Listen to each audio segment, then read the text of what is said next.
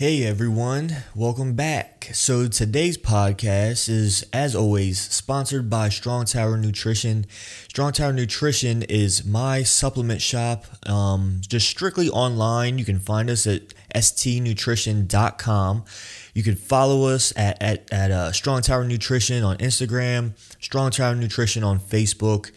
And also stnutrition.com, where you can find the supplements that I'm trying to provide to you guys. You know, in this day and age right now, we have to take care of our immune system, not just worry about what's covering our mouths. You know, you have to worry about what's going through your actual body, care about your overall health. You know, get out there and exercise. You know, there's still time to do it before the fall or winter kicks in and then we're stuck inside for real. So get your exercise going, get your nutrition in order, and put some supplements in your diet, and also know how to use them. We provide great information. If you go to stnutrition.com, we have a little chat section where you can just click on it and it comes right to me, and I'll answer you and your questions personally. And then also I'll give you 10% off if you type in the promo code STRONG, STRONG, stnutrition.com. It's the place to go, man. So I've known today's guest for a long time, and we actually went to elementary school together, and I've just reached out to him because I just saw that he actually dropped a new single July 31st called Just As You Are. He's out of Nashville, Tennessee. You can find his music on Spotify, Apple Music, anywhere you get your music. You can also follow him on Instagram at Jonathan_Baines. So here he is, Jonathan Baines. It's my foundation. It's my faith. It's my work ethic. It's my drive. It's everything that I've tried to build for myself that has made me who I am. I'll do what it takes to make you believe. Pretty good, dude. Thanks for doing this, man. Absolutely. I'm sorry we had that little difficulty there. Nah, man. I think I have a difficulty with everyone every time we try and do something, you know? It's a sign. I think people are over Zoom meetings and stuff, so people are like, I don't know, maybe it's a sign we all need to actually be in person again. Oh yeah, man. It's crazy. I have had more people on like in person lately, because a lot of people, like, it's not like they don't care. It's just like, you know what I mean? It's not like we're shaking hands and hugging and stuff, but Right. stuff like that. Yeah. Yeah, I wish I could be up. You're still in Delaware, right? Yeah. Yeah. I haven't been to Delaware since it was a wedding we went to, family wedding. It's been a minute. So I think 2.5 years ago, because our families have kind of met in between, you know, halfway or whatever for vacation and stuff. But Okay. yeah, are you guys still able to kind of go out and about and stuff, or do you? We can go out and about. I mean, I think they just declared like a 30-day like state of emergency again or something like that. Really? Yeah, but you know, like I go to work and I come home. You know, like I'm not really into, like, we don't even go to the store or anything. We just get it sent to the house. Yeah. Do you guys have like Amazon Prime or something? We got Amazon, you got Instacart, you get if we need something from Target, if we need something from the grocery store, we just get it all, you know, sent here. Yeah. So it just makes it easier. You know what I mean? And then I don't have to worry about getting yelled at by someone because I'm not wearing a mask or something like that, and have to deal with all that drama. Yeah, for sure. Yeah, it's a little different here in Nashville. I don't know if it's the South but you got a whole lot of people that don't really want to abide by rules, and yet there's, you know, which I get both sides of it. My wife has to wear a mask every day to work, and I obviously every store that we go into, we have to wear masks, and we're like in phase 2 right now, which is all the bars and restaurants can be open, but it's like at, I think, half capacity. Then I think the next phase is like 3/4 capacity before it gets back to like normal. But I don't know. I think by the time 2021 rolls around, things will be back to normal in most states, I hope. Oh, I think so. I think once a vaccine comes out, I think a lot of people will rush towards that and just really, and I think that'll settle a lot of people down. Yeah. So, and of course, like I think after the election, I think a lot of things are going to be different. You know what I mean? I'm not saying Yep. it's a fake thing or anything. I'm just saying a lot of it is politicized. But Yeah. so once that ends, I think Yeah. we'll start seeing the changes. But yeah, For definitely, sure. yeah, definitely beginning of 2021, I think it'll start going uphill again, Yeah. back to what it was. Yeah. But yeah, Yeah. It's definitely, I think there's a lot people are realizing and recognizing maybe we could have done differently, but I don't know. You never know because you don't want to be insensitive to those who have lost their lives to COVID or of course, family members who've lost people. But right? also at the same time, it's like, you know, people die all the time, and how do we balance that and continue living our life? And that whole statistic from the CDC came out with I think what was it, 6% of the Actually had COVID, yeah. actually had COVID, and the Yep. rest were comorbidities. So, and even that, it's like we know people in the medical field that are researching. I don't know if you can hear my dog in the background; he's whining. But yeah, it's just hard to balance like what is true and what's not true. Mm-hmm. So Yeah, man, we'll it's see what happens. crazy thing. Like I never thought we would experience anything like it, you Yeah. know? But so Nashville, man, like what got you guys out there? So long story short, in 2012, my dad had a friend who came to our church to speak for like a conference they were doing or something. And I was leading worship at the church at the time, and he asked me to come down to Nashville and visit and check out the church. A church here in Nashville that he leads. They run about, I think, like 1,200 people or something per service. And not that numbers matter, but to give context, it was a fairly larger church, and they wanted me to. I guess I don't really know what their plans were, but I guess they were building their worship team and their staff, and so he had asked if I'd come down. So I never actually got to visit, but I had been wanting to move anyway because my parents were moving. My dad resigned from his position, and they were moving to North Carolina, and then my brother was already in North Carolina, Caleb, and so I moved.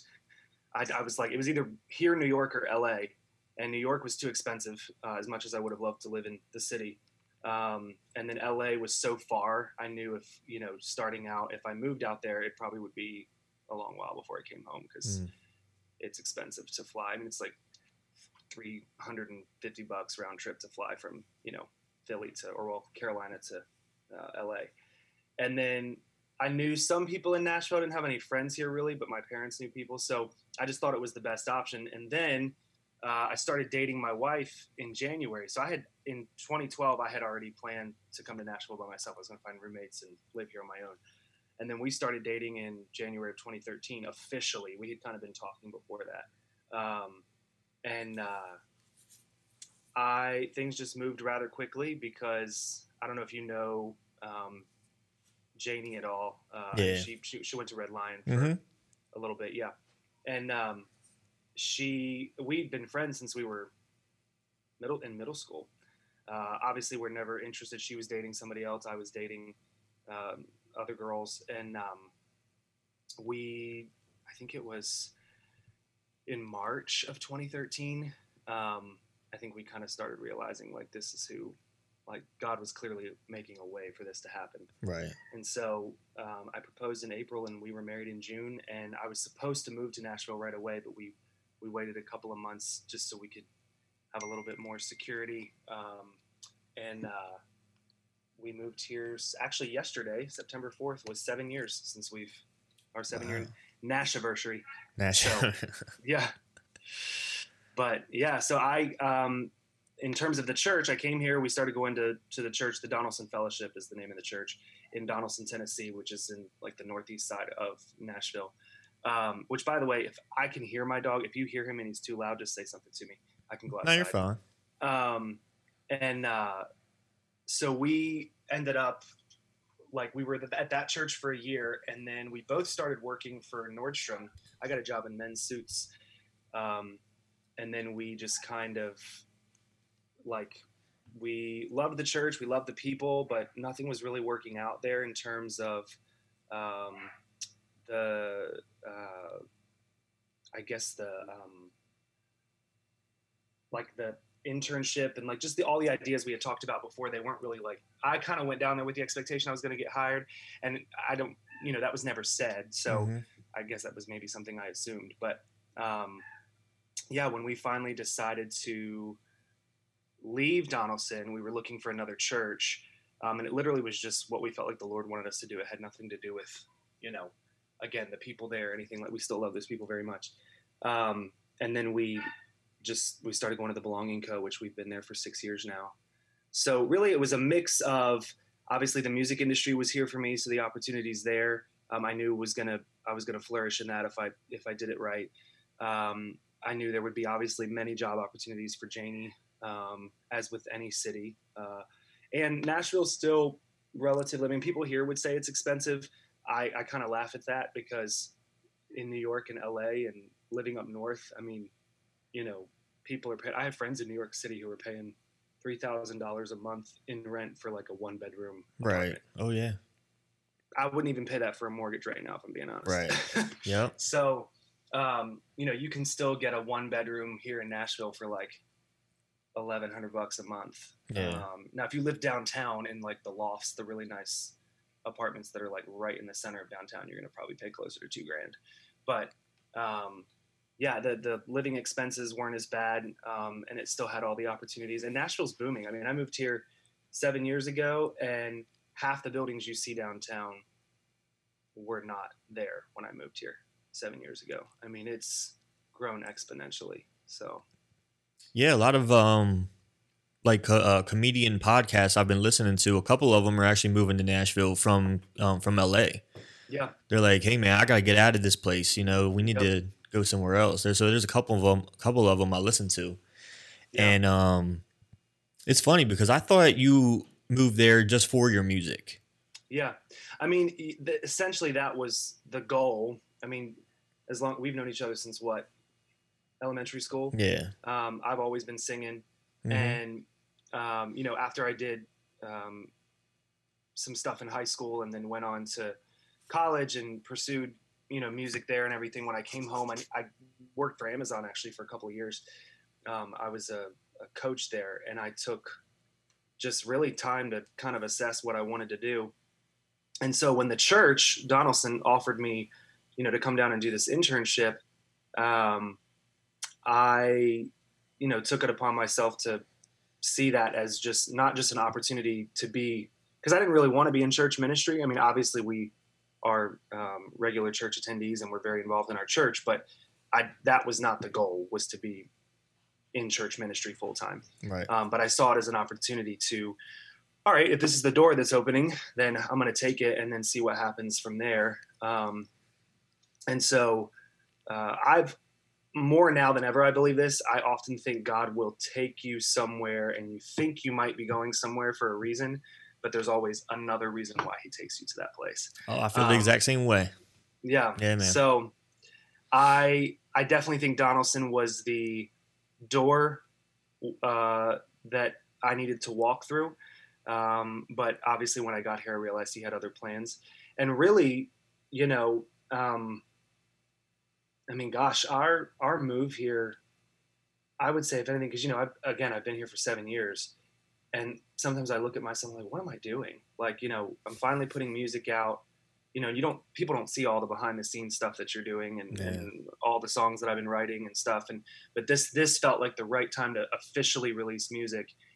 But I look back at the last 7 years and I go, well, I had all this time with my wife. I mean, we had a lot of personal work we had to go through, like grief we had to work through from our individual experiences, like lots of stuff like that, it sometimes you think I'm 30 years old. I thought I'd be, further down the road with music and and on tour and all this. And even through COVID, you kind of realize like all that can come to a halt really quick. I mean, Nashville is, they are hurting when it comes to the music industry right now. Oh, I'm sure. People aren't playing live shows. I mean, Right. that's how people make their money. You know, nobody makes money off selling records anymore. So, Right. but yes, I that was the goal. To answer your question, was I was supposed to move here for music, and that was the big reason. But you know, also to be married and get away, and I think the wisest thing you can do as a new married couple is distance yourself from, you know, maybe the town that you grew up in or family, not in a negative way, but just like get away from, like, set the boundary for yourself as a couple, Right. and make sure you develop your own family. Cause it would have been really easy for people like Janie and I to just kind of depend on everybody else if we had lived in Delaware. I mean, we probably just would have been at my in-laws' house for dinner every night. Right. Which I love them, but Yeah. I don't want to live that life. Oh yeah, I know. So what are you guys doing? Like I've seen you appeared in like a music video. Are you just doing music, or are you You trying mean to? the one that I released, or the one on? There's a couple. You were music in it videos. for a country artist or something like that. You were Yeah. just in it, yeah. Yeah. Kaylin Garner. So that was a video.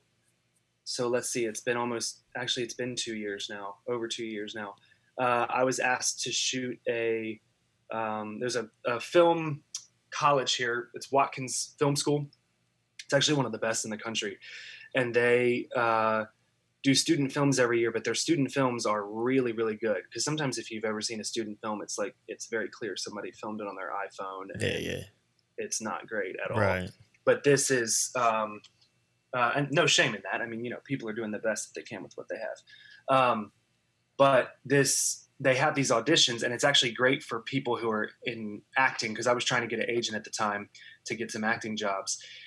And you can get reels by doing these student films. So I had a couple friends who landed like 3 or 4 films in the whole semester, and then they had 4 really quality good films in different genres that they could show to an agent. So I got asked to do this film called OIS, which is called Olympus. It stands for Olympus in Session, and it's a modern day take. My friend Chandler wrote the script on like the Greek gods. Okay. But it's a modern day. So like we were all sitting at a table. It's actually going to be in the Nashville Film Festival this fall, I believe, or it's either this fall or next fall. So she's still in production with it, but it's like I played the god of death, Phobos, which I didn't even know I thought was Hades, but apparently not. I don't know. So she wrote the script, and it was like a 15-minute short film. And then from that, I met the guy who played Hades in the film, Aaron. He owns Scotty Films. He is married to, or engaged to, Ashley, her parents are pretty well known in like the country music realm. So just trying to connect all those dots there of how I got that gig. And so they were looking for, Kaylin Garner is the artist, and he wrote the song called Back Home. And the premise of the video was they were looking for a guy that was his friend, like one of his best friends. And it was really cool, the whole concept. I don't know if you picked up in the video, but it was like the younger version, the kids, and then the older version of us. So that was a lot of fun. We shot that out in Cookeville, Tennessee, and that was my first country music video I've ever been featured in. And we had a really good time with it. And we spent the whole day like just going to different sites. And we had that last scene, one of the last scenes you see in the video of us around the fire and the kids shooting off fireworks was at somebody's farm. And we just spent the whole night like shooting off fireworks and hanging out. And so it's pretty much just a chill time, and you just had the cameras rolling. Yeah. I mean, it's definitely work. They put you to work, and they have their, deadlines and all that. But it's definitely one of the more. I think that's what I love about country music. Even though I'm not a country artist, I have a lot of friends in country music. Is there's something about the just kind of. It just it speaks to a lot of, I think, what people are going. A lot of people can relate to what's in country music because it's, it's family. It's this video in particular was about obviously him missing his hometown, and that vibe was throughout the whole day, just being with family and hanging out and not so concentrated on. Whereas like a lot of pop music, like I'm working on something right now for a video I'm doing that's very like concentrated, Mm-hmm. and most of the shots are going to be directly on me and my wife, and Right. that's a little bit more intense, Mm-hmm. So it's nice to be able to kind of experience, it was cool for me to be on set and experience that. So with a music video, I've always wondered, do you play like the music in the background and like how does that work? Pretty Is much. that what it is? The one we're doing, I have to wait for. We're doing a remix actually of the song, and that's going to be the video, and it's probably not going to be out for a little bit, but because the guy who's working on it for me, I think we're talking like October is when it'll come out. But yeah, I mean, it'll probably just be. I'll probably have one of the production assistants there just holding my iPhone playing the song Yeah, yeah. like in the back, unless we can find speakers. I mean, typically, like if you're on just from what I've seen in sets that I've been on, if you're on like a big, budget or something that a label's providing, the budget for that, normally they'll have, the whole place will be filled with speakers and they'll play the music really loud and Right. kind of but if you're shooting independent, you kind of have to, whatever your budget is what you have to do. So I'm not going to pay for speakers right now. Right. So I'm just going to get somebody to hold my iPhone and Right. play the song in the background.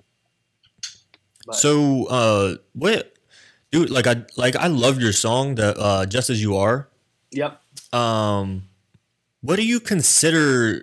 Do you consider yourself some kind of genre? Like I was trying to guess, is that like pop? Is that R&B? Like what kind of, is that a mixture? Yeah. Well, it's funny you say that because I was just talking to some friends of mine about this recently, and everybody I think has kind of developed their own idea of what I sound like, which is fine by me. Yeah. Because if I am so concerned, I mean, it's definitely pop for sure. But pop is so broad these days, Yeah. like if I put myself in one, like if I try to say like I'm pop soul and I like make that my genre, I think it's a little bit more difficult for me to like then write stuff that might kind of color outside the lines a little bit. Right. Yeah. That makes sense. Mm-hmm. Like right now I'm working on a song the next song that's being released come mid-October, which will be the next single. That is definitely, I would say, up to par to Just As You Are, if not better, in my opinion. But it's more cinematic. So it's still pop, but it's cinematic in that it, we're even kind of pitching it to some TV stuff to see if it can get placed in like some TV shows. But yeah, that's it. I don't know, bro. I'm definitely pop music for sure. Yeah. But I think I'm always going to be an artist that kind of weaves in and out of all the subgenres. Right. If that makes sense. So I'll have some pop soul. I'll have some, pop songs that maybe are a little bit more mainstream in terms of like what you would hear on like Charlie Puth type stuff. Mm-hmm. Then I'll have some John Legend mix in there. But then I wrote a song the other day that it's not country. It's definitely a pop, like soulful song, but the lyrics very much sound like a country song. So I'm not marketing myself as a pop country artist at all. Right. I love country music, but yeah, I mean, I think the best thing an artist can do, and granted, it's not like I've lived super long or anything, so I'm not saying that this is like golden advice. You're right. Yeah. I've just seen a lot of people try to box themselves in, and then they often wonder why they're not. This is just from what I see from other artists. Oh yeah. And so what I'm trying to do is just write what comes naturally and let the voice that God's given me and what I'm writing speak for itself. Right.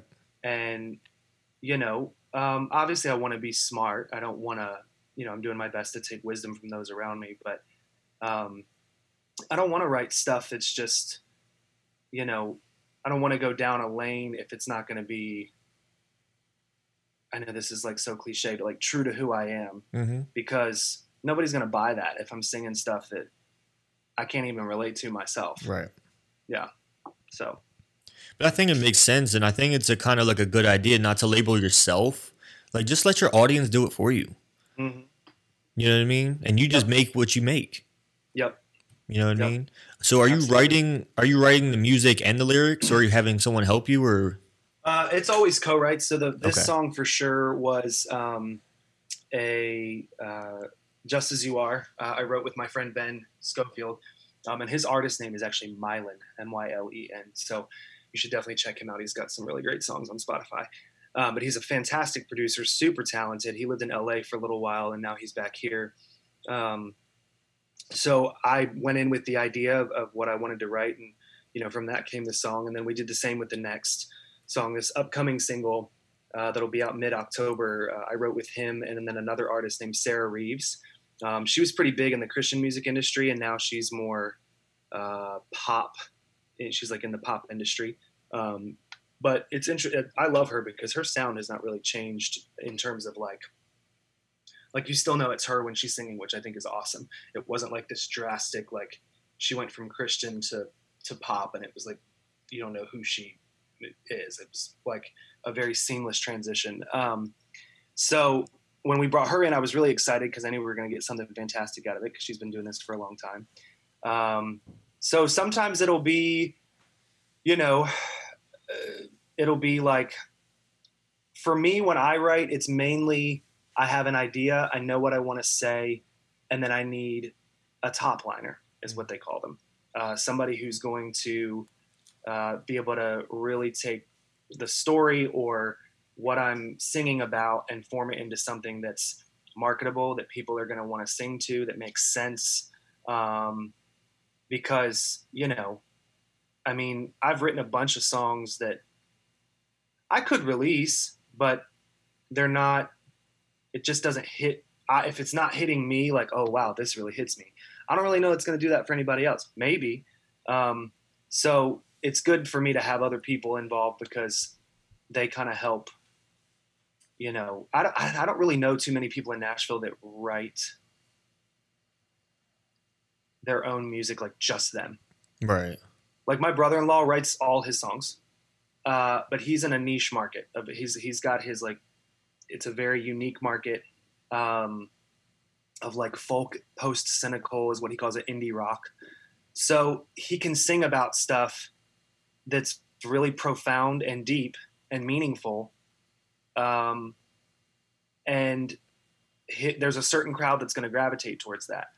Whereas for what I'm doing, and not that he couldn't have millions of followers, but I am trying to write more mainstream music because it's what I love. And, I've always loved just good songs that are relatable to everybody. And that's just kind of what I want to write about. So yeah, and the writing thing is, I mean, I wasn't much of a writer before I moved to Nashville. In fact, I wasn't a writer at all until I moved to Nashville, and realized like, okay, if I'm going to make it in this town, I have to like, if I want to be around the people that, I respect, I got to start writing. So I'm still fairly new to, again, when it comes to the melodies and the music and all of that, fine. I know exactly what I want to, how I can, I know what to arrange. I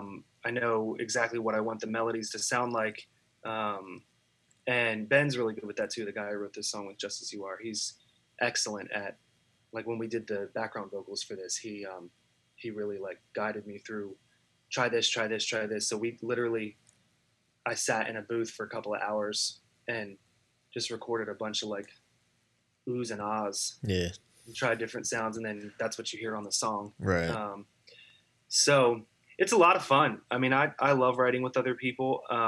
Not to say that I won't ever, I mean, it's actually funny you asked that question, because I just yesterday was working on a song by myself, and I thought I probably could finish this and put it out. Yeah. But, I'm always nervous, like, to put something out by myself Right. because Right. when you have a team behind you, there's more incentive for people to push it, for people to want to really help you. But like when you're writing stuff by yourself, that's pretty vulnerable and scary Yeah. for me. But yeah, I would love to. I mean, the better I get, I mean, shoot, I would love to have a couple songs on an album that were just something that was very personal to me that I solely wrote. Yeah. Now, is this single going to be part of an album? Are you working on a full Well, thing? that's the goal. Right now, we are working on the next single coming out in October, and then there's talks of a third single coming out in November. And then I'm definitely going to do a couple Christmas songs, and then throw the other two that I currently have out on like a vinyl, and probably do some giveaways. So the album is, I mean, I have enough ideas to write an album right now for sure. But a lot of that, is cost and all that. So Yeah. I don't know if I'll campaign for that, or if I'll, I potentially may be doing a Kickstarter here soon, to cover, cost of some upcoming singles. But 2021, I would love to put out an album. If I could put out a solid album with 8 to 9 songs on it, and I would include the first 3 singles in that.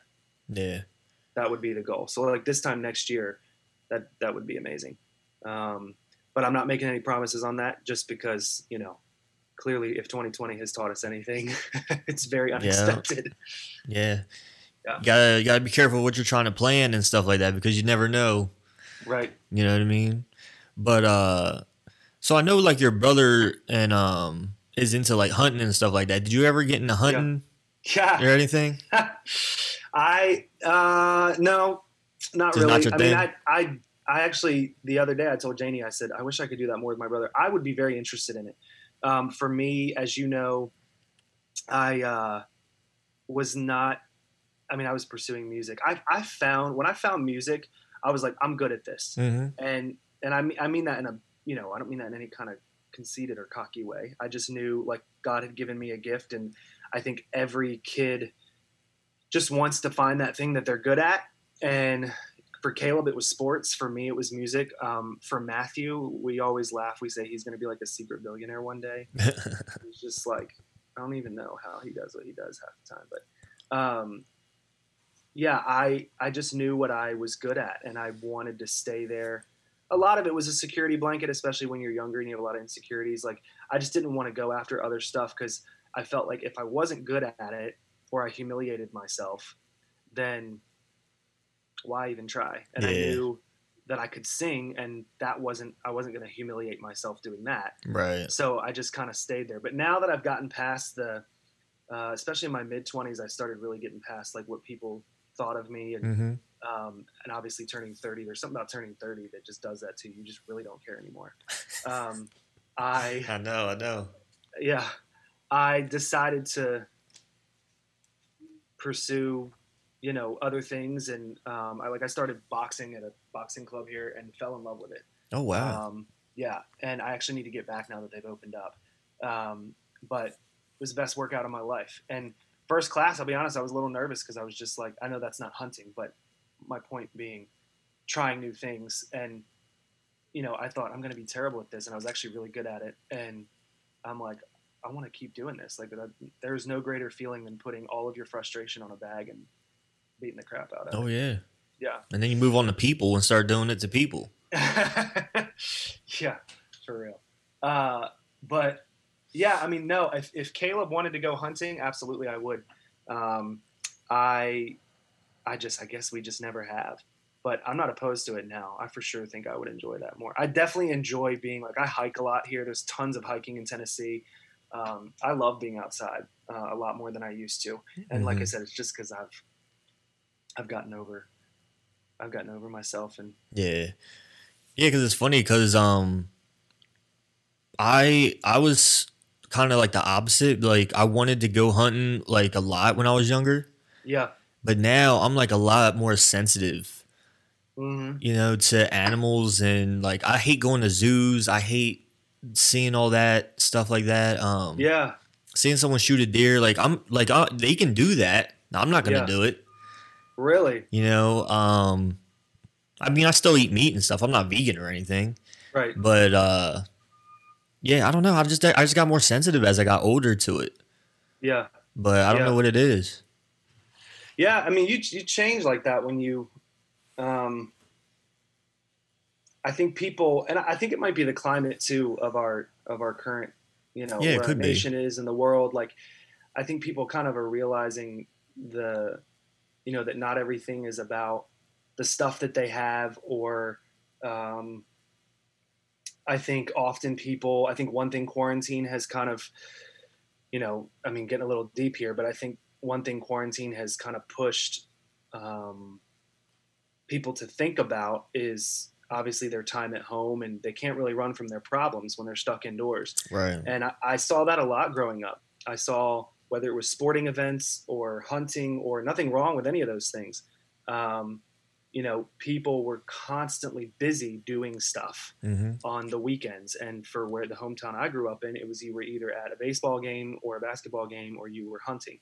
And when you're constantly gone, from family or your spouse, you can't really solve issues, or you don't grow together or anything like that. So while I love all of those things, I think people are, and I know everybody's ready for sports to get back. I mean, I'm ready for Alabama football to come back, but I,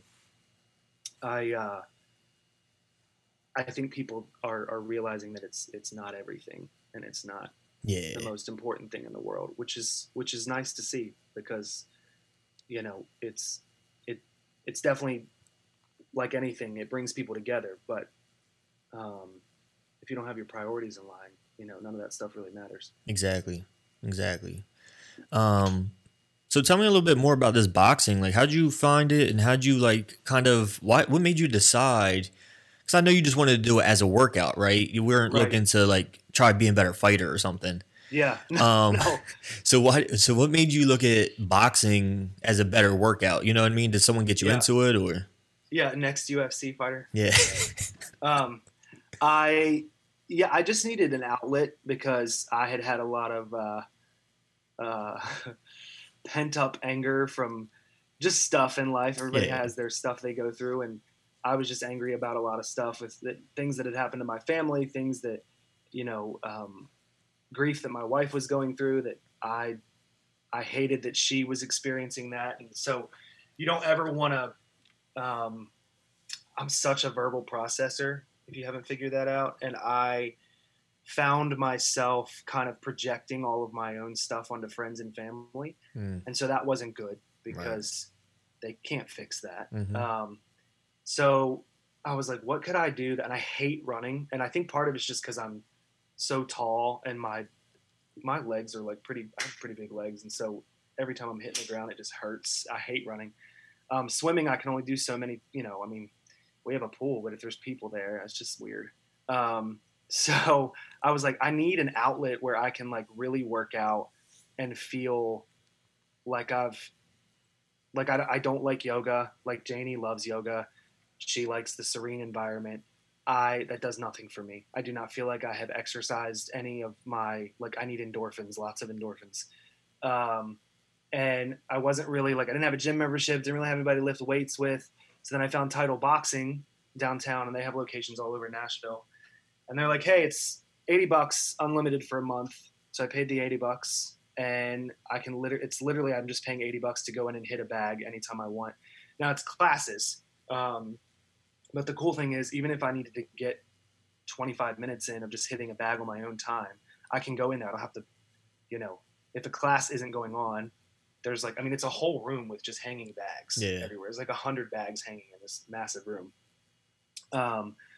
So I just went in and started the class. And like I said, the first couple times I was like, wow, this is really intense. But every time I left, I felt super great.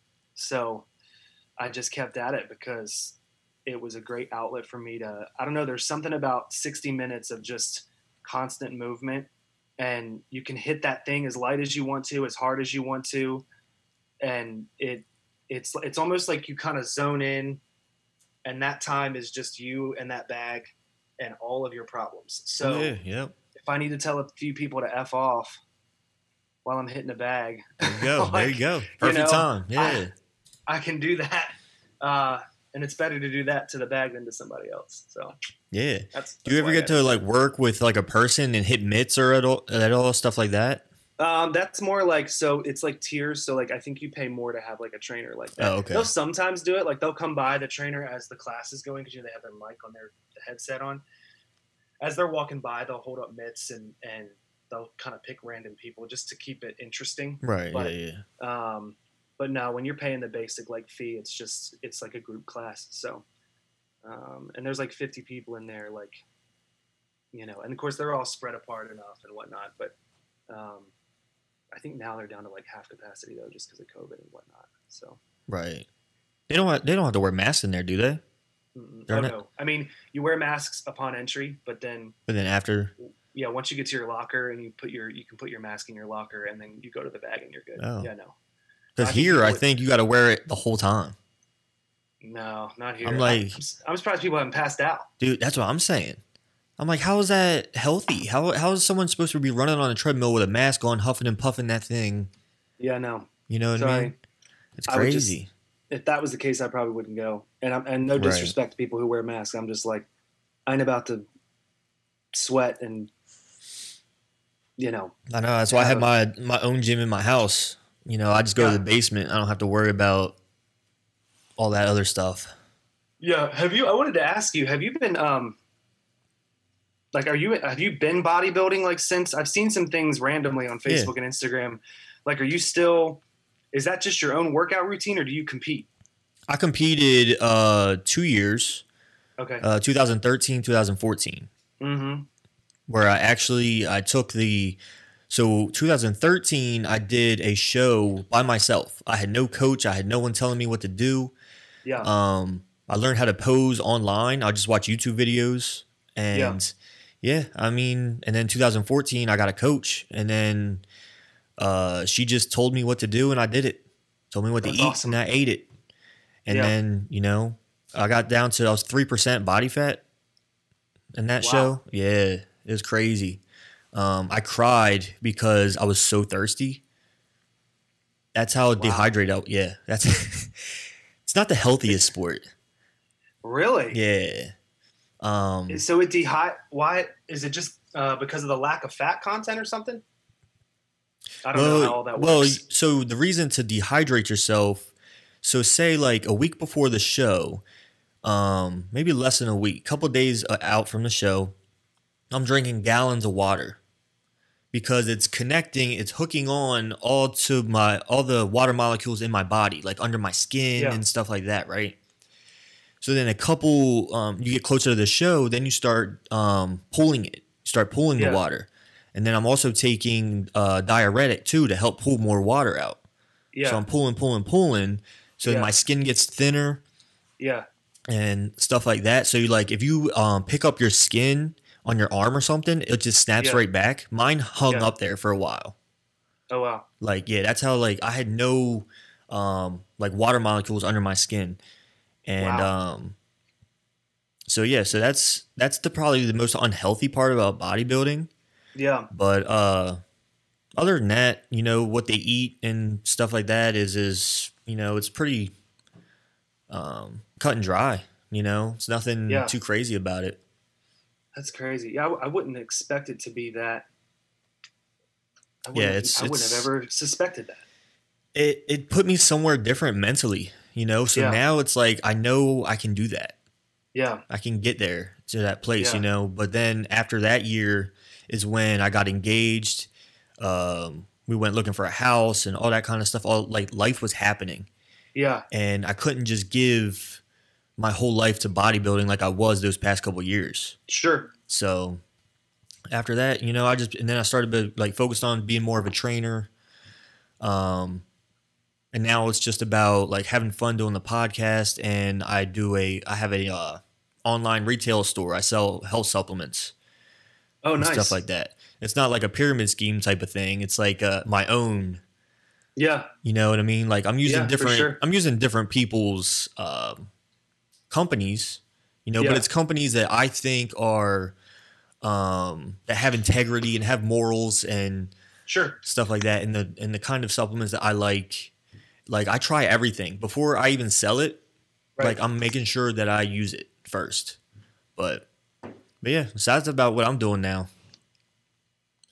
Yeah. So, and that's That's just cool. and just bodybuilding got me to all that. Yeah. That's It cool. opened tons of doors, and it's been a ride. So Yeah. yeah, man. But That's awesome. it's funny. I was telling my wife about you, and I was like, oh yeah, he was on American Idol. She was like, nah. So I was like, yeah. So I went and YouTubed it. I didn't realize it was 12 years ago. Yeah. That's wild, Whole because that nother was when life. Simon Cowell and Paula Abdul and Randy Jackson were on there. OG crew. That's crazy. Now. So what was that? What was that kind of like journey like through that whole situation? So like I said earlier, I once I found music, it was like that was it for me.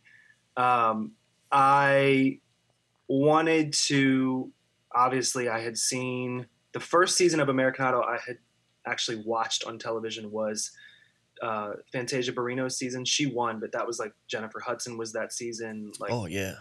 yeah, all the really good like powerhouse vocals. And then the next year, we fully watched from start to finish. That was the year Carrie Underwood won.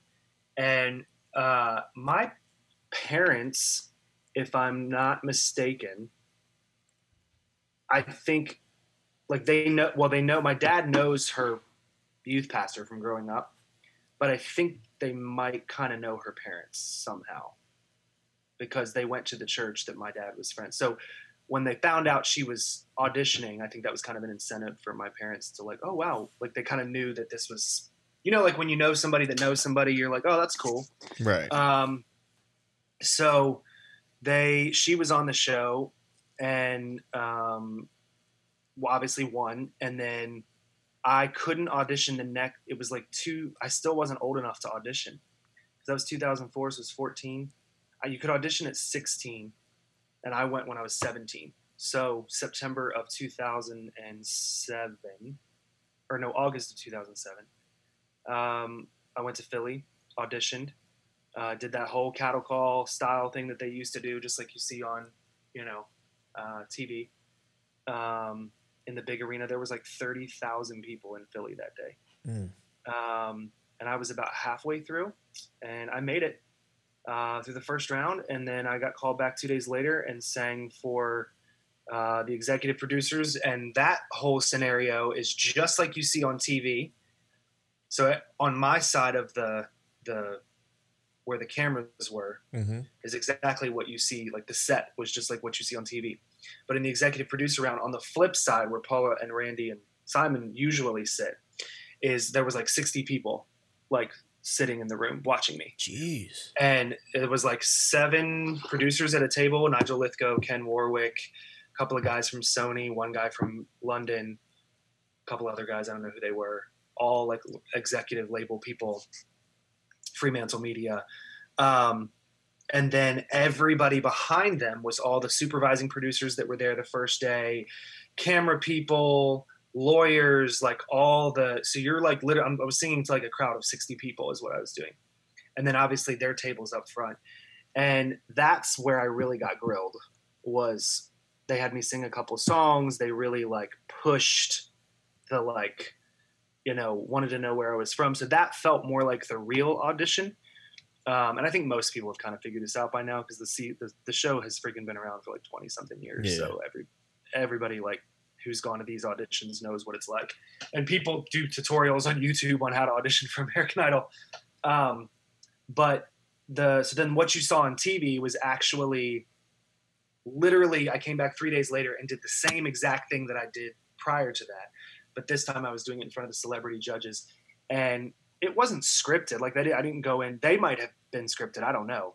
They didn't tell me to like say anything specific. They said, you're just going to go in and sing this song that you sang for us on Wednesday or whatever. And I auditioned for the judges on Sunday. And so when I went in, I sang my song and Simon talked to me for a little bit. And Randy actually got up and walked away because you only see like a quick blurb of what actually happened. Yeah. He had to get something, and then they came back, and then they were kind of mingling and talking for a little bit to each other, like for like a couple minutes. Like I was just standing there. It was kind of awkward because like I didn't know what to do. Right. They were just kind of like, you know, like this to each other, and I was like, what is going on right now?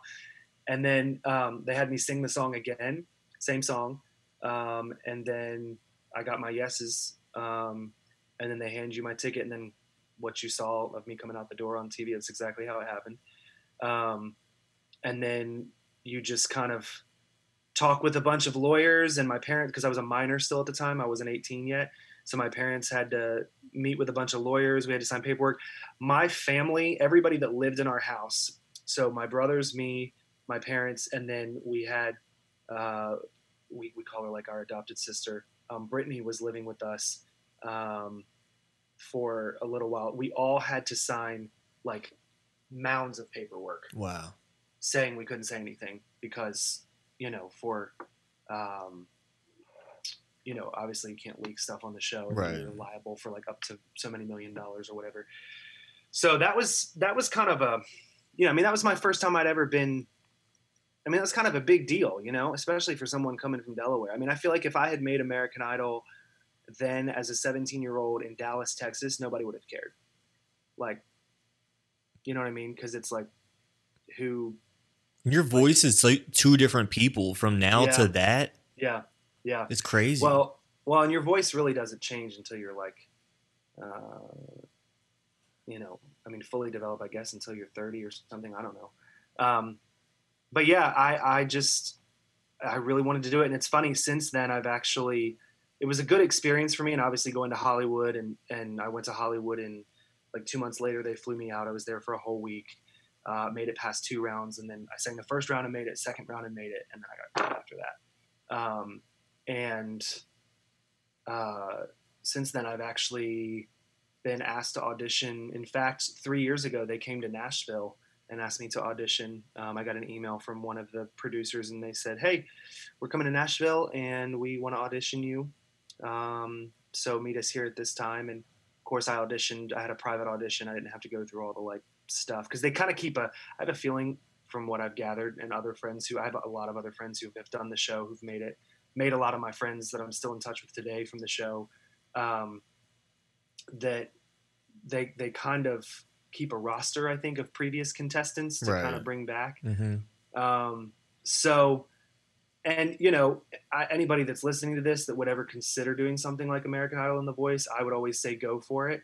I would never turn down an opportunity to get exposure, but I will say that, you know, it's definitely a different time to audition for something like that than it was when I was doing it. Because when I was doing it, they didn't have shows like that, really. American Idol was the singing competition. And then, of course, America's Got Talent, and then X Factor, and The Voice, and all these other shows started coming out.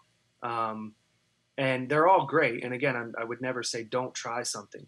But I think that it was the season. It was great for what it was then.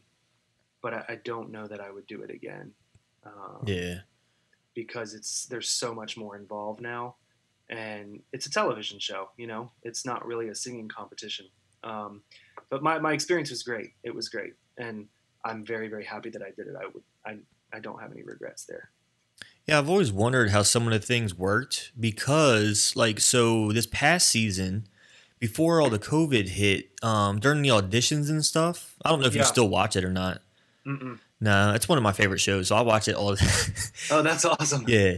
So during the auditions, I don't know, they're probably acting. I think they were acting the whole thing out. Like they just pulled this girl off the street. Like she wasn't registered or anything. Yeah. She's like, I've just been waiting here, you know, I was just gonna come in after the line goes down or something like that. Yeah. And then Ryan heard her sing on the street and just like took her in. Yeah. Without having a number or anything. I was like, I think they planned that. I don't think there's, you know what I mean? I think that's for TV. I mean, I can't speak to whether or not they planned that. I think some of it is planned. I think some of it's not. I mean, definitely I know this. When they were, I don't know, do they still have Bad People audition? You don't see as many as you used to. But Yeah. yeah, you'll see Well, a yeah. couple. Yeah, because I mean, they used to have episodes come out like when they would do those like in between weeks where they didn't have like a new episode. They would do like these like highlight episodes, is what they call them, Yeah. and it would be like the worst auditions of American Idol. And I think some people like knew going in that they were doing it for, like, there was one guy from Delaware. He dressed, it was my season. He dressed up as Princess Leia from the last Star Wars movie, that like gold bikini looking Oh my outfit she had on or gosh. whatever. He dressed up like that, but he did it on purpose Yeah. to get attention. But then there was another girl who auditioned that she was told the whole way through she was good, and then when she got to the judges, she was told, obviously Simon humiliated her. Mm. And so you kind of go, oh gee, like, I mean, they do tell you before going in. I mean, you have to sign a paper before going in that they can use your name, your likeness, your image, anything that you want, they want to use, that they have of you on footage or any audio, they can use it all, and you cannot sue them for it. So Mm-hmm. when you sign that paper, it's not, if you say something stupid or do something, they can use that if they want.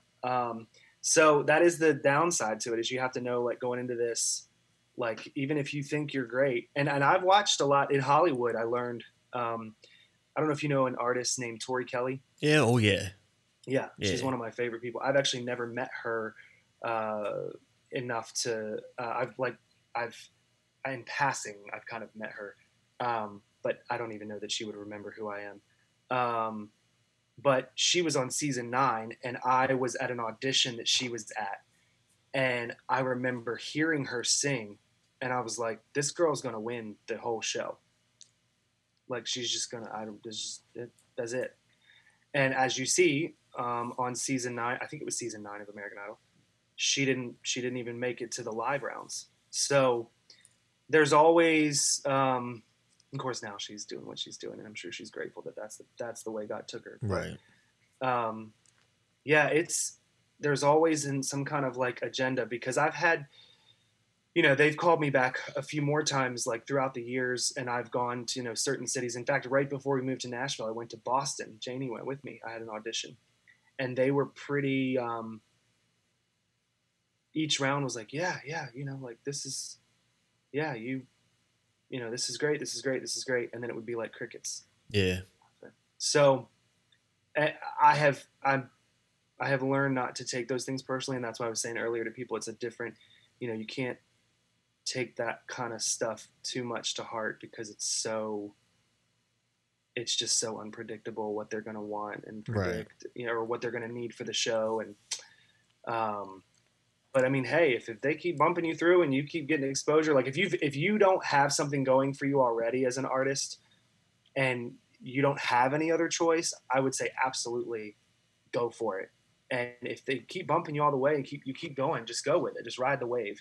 But don't, if you're picking up momentum, don't necessarily throw all that away for Yeah, and reality TV. I think with that kind of business too, it's something like you have to stay humble, and you can't like take to heart what every person's gonna say. Sure. You know what I mean? And you always Yeah. just have to keep doing what you do.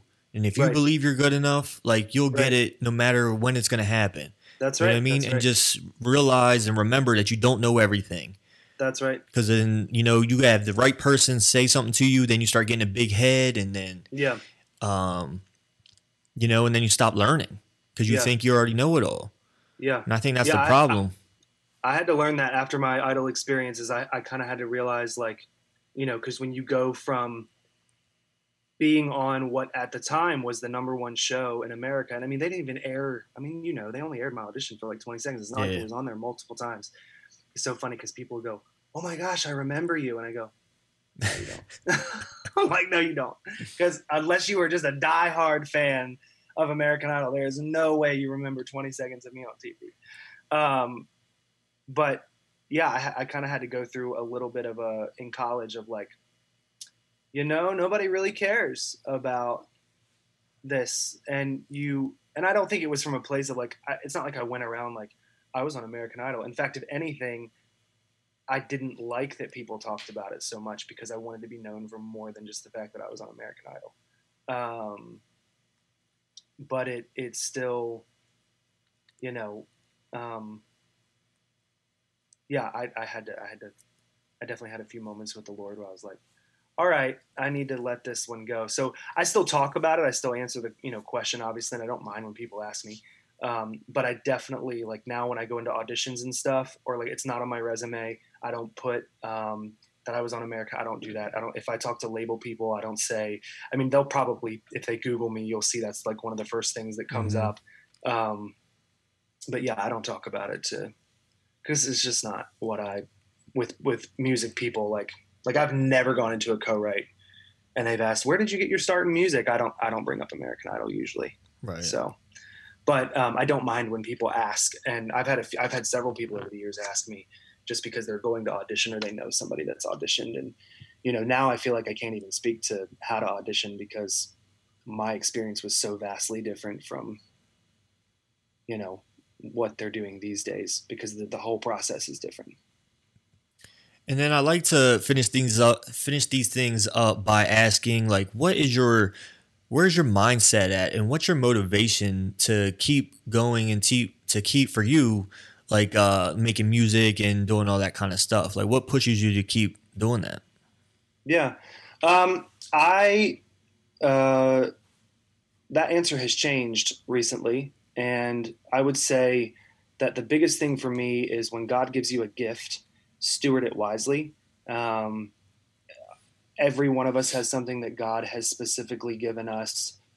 Even if it's similar to what other people, I mean, there's so many musicians in this town, it would be very easy to just throw in the towel and say, I'm done because there's so much. I mean, there's 36,000 registered songwriters in Nashville. Mm. That's a lot of people to compete with. Um, so my motivation is first and foremost Christ. My second motivation is obviously my wife and my family. And wanting to provide for them and just wanting to be an excellent human being regardless of what I'm doing.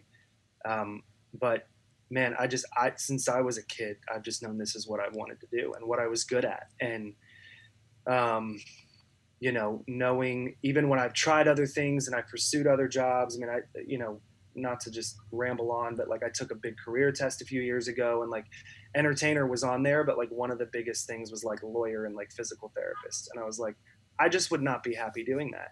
Even if Right. my temperament I probably would make a great lawyer, but I don't want to do that, and that's also not what I know God's called me to. So while I don't know what the next steps look like, while I can't tell you what 10 years from now is going to look like.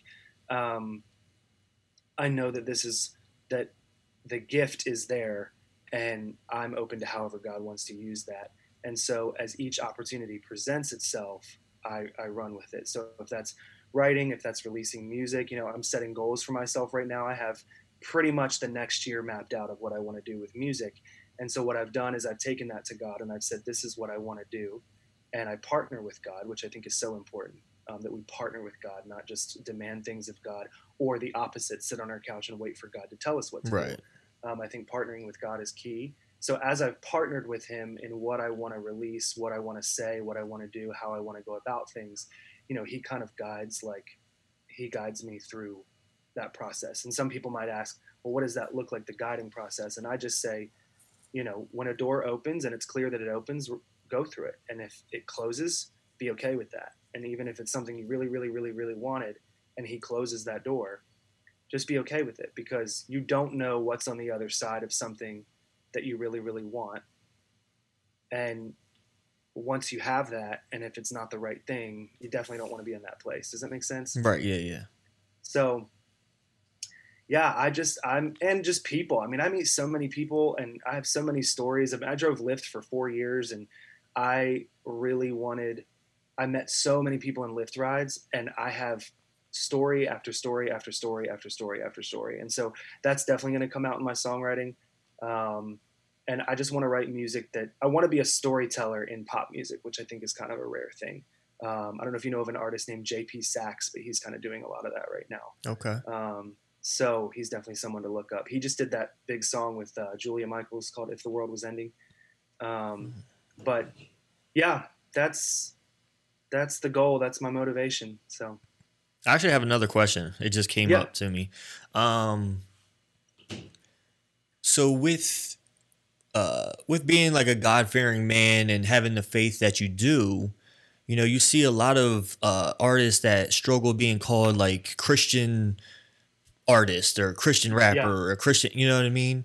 Mhm. Um, do you think that'll affect you at all? Like people were just labeling you as a Christian, whatever, just You mean because of because you? I'm outspoken about my faith? Yeah, Um, I mean, if they do, it's like, okay, like that's where the not caring part comes in so much. And I think if anything I've learned this year, you can really not give a flip about what somebody thinks and still be very compassionate. right. And that was hard before Mm-hmm. because for someone like me who is, I could be very reactive because I speak out loud, I think out loud.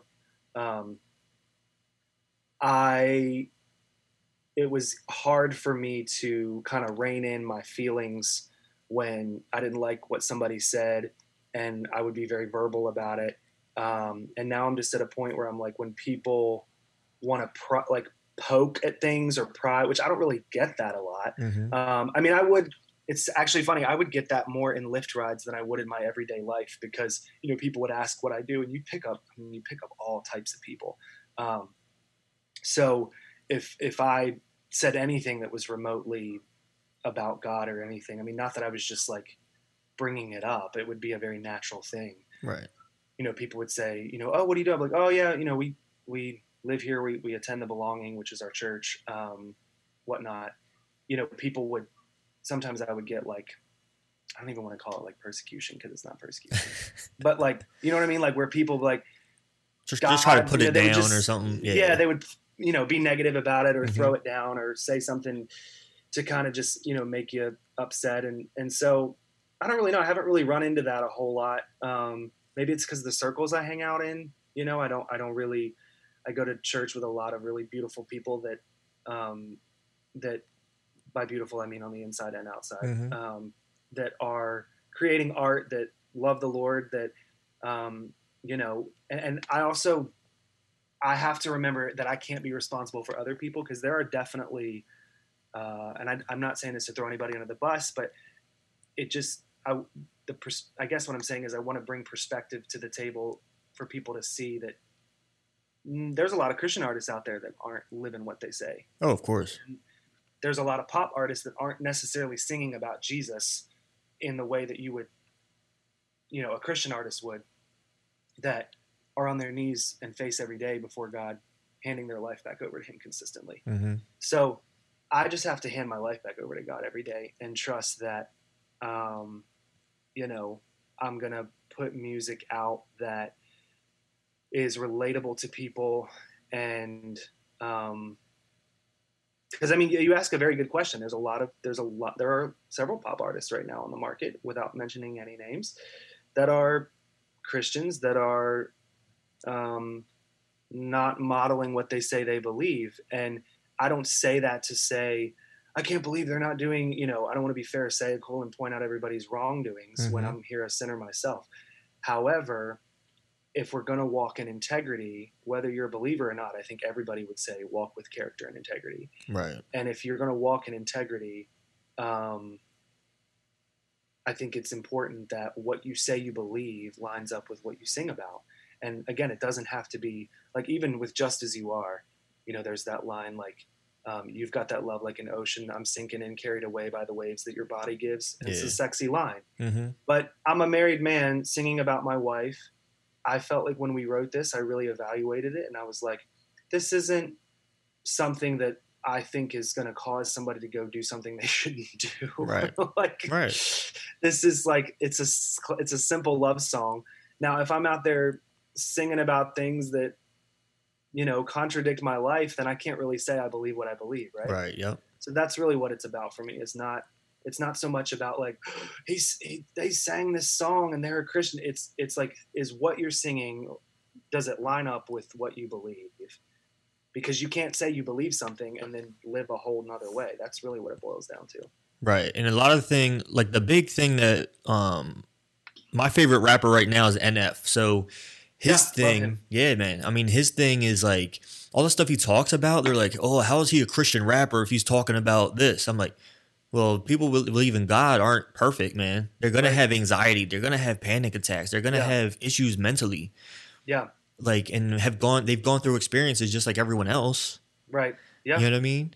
But then You people know, label him as a Christian rapper because mhm. he believes in God. He can't just be a rapper. Have you heard of John Bellion? I heard the name, yeah. Yeah. He sings about, everything from he wrote a song recently where he literally was talking about his struggle with masturbation. Hmm. And he's a married man, and like why that was like a struggle for him. Yeah.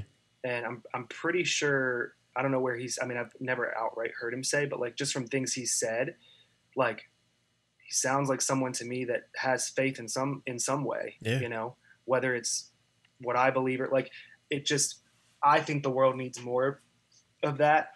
The next song that I'm coming out with, and I know we're like kind of over time here, but it's not like super deep, like in the way that some of John Bellion's stuff is, but it's definitely I'm talking about being stuck in a place of like, what do I do with what I left over here and what's left of me is basically the premise of the song.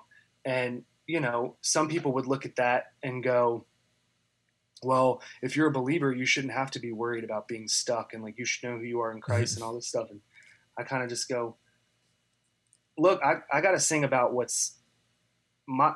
being a Christian does not mean being happy all the time. Like, you're just not going to sing songs that are like, yes, my joy is unspeakable, and it's deep rooted, but my gosh, like, I'm getting people, if you're going to listen to me as an artist, I would say 80% of my songs that are released in the next few months, say I have, 6 or 7 songs out on an album by next year, I would say 80% of them are probably going to be about sad times that I've been through.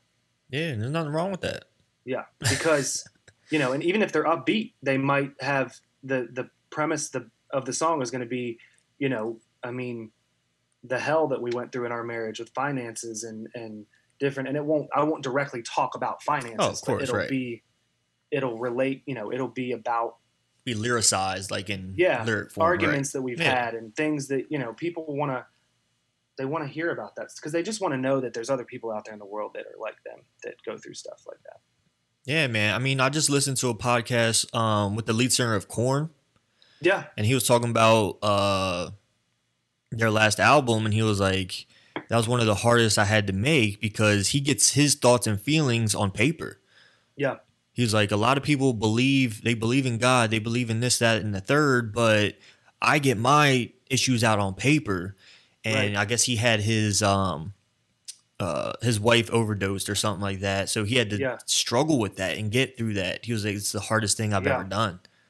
Yeah. So I can't even imagine, you know what I mean? And I don't think people understand that artists do that. Like NF, like that's his therapy. Yeah. Is to write his words down on paper and to speak them into existence into the mic. Yeah. You know what I mean? And then you can make of it what you want, but like the one song, the one where he cries about his mom at the end. He's like in the studio and they just left him. Is this the lead singer point? His first name is Brian, right? No, that was the guitarist. That's the guitarist. Yeah, he's the one that found God and like left the band and stuff like that. And he come back. Yes.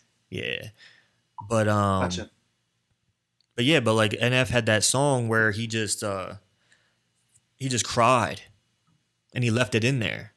I was like, yo, I think that's the coolest thing to be able to feel comfortable with that as an artist, and just to do that. Yes. So. Absolutely. Yeah, it's I love NF. He has a song with an artist named Ruel on one of his most recent albums. And I'm blanking now.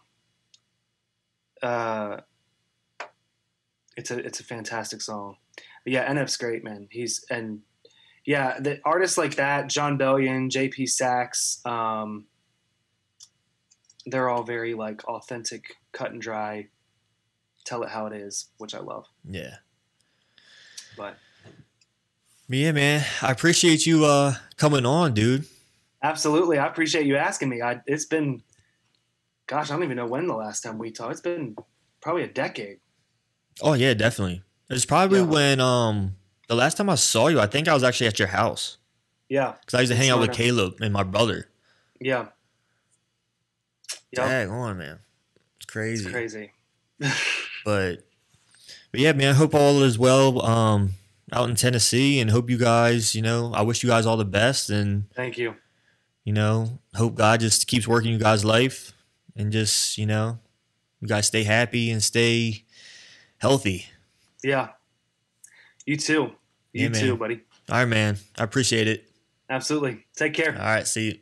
See ya. I know that we both got history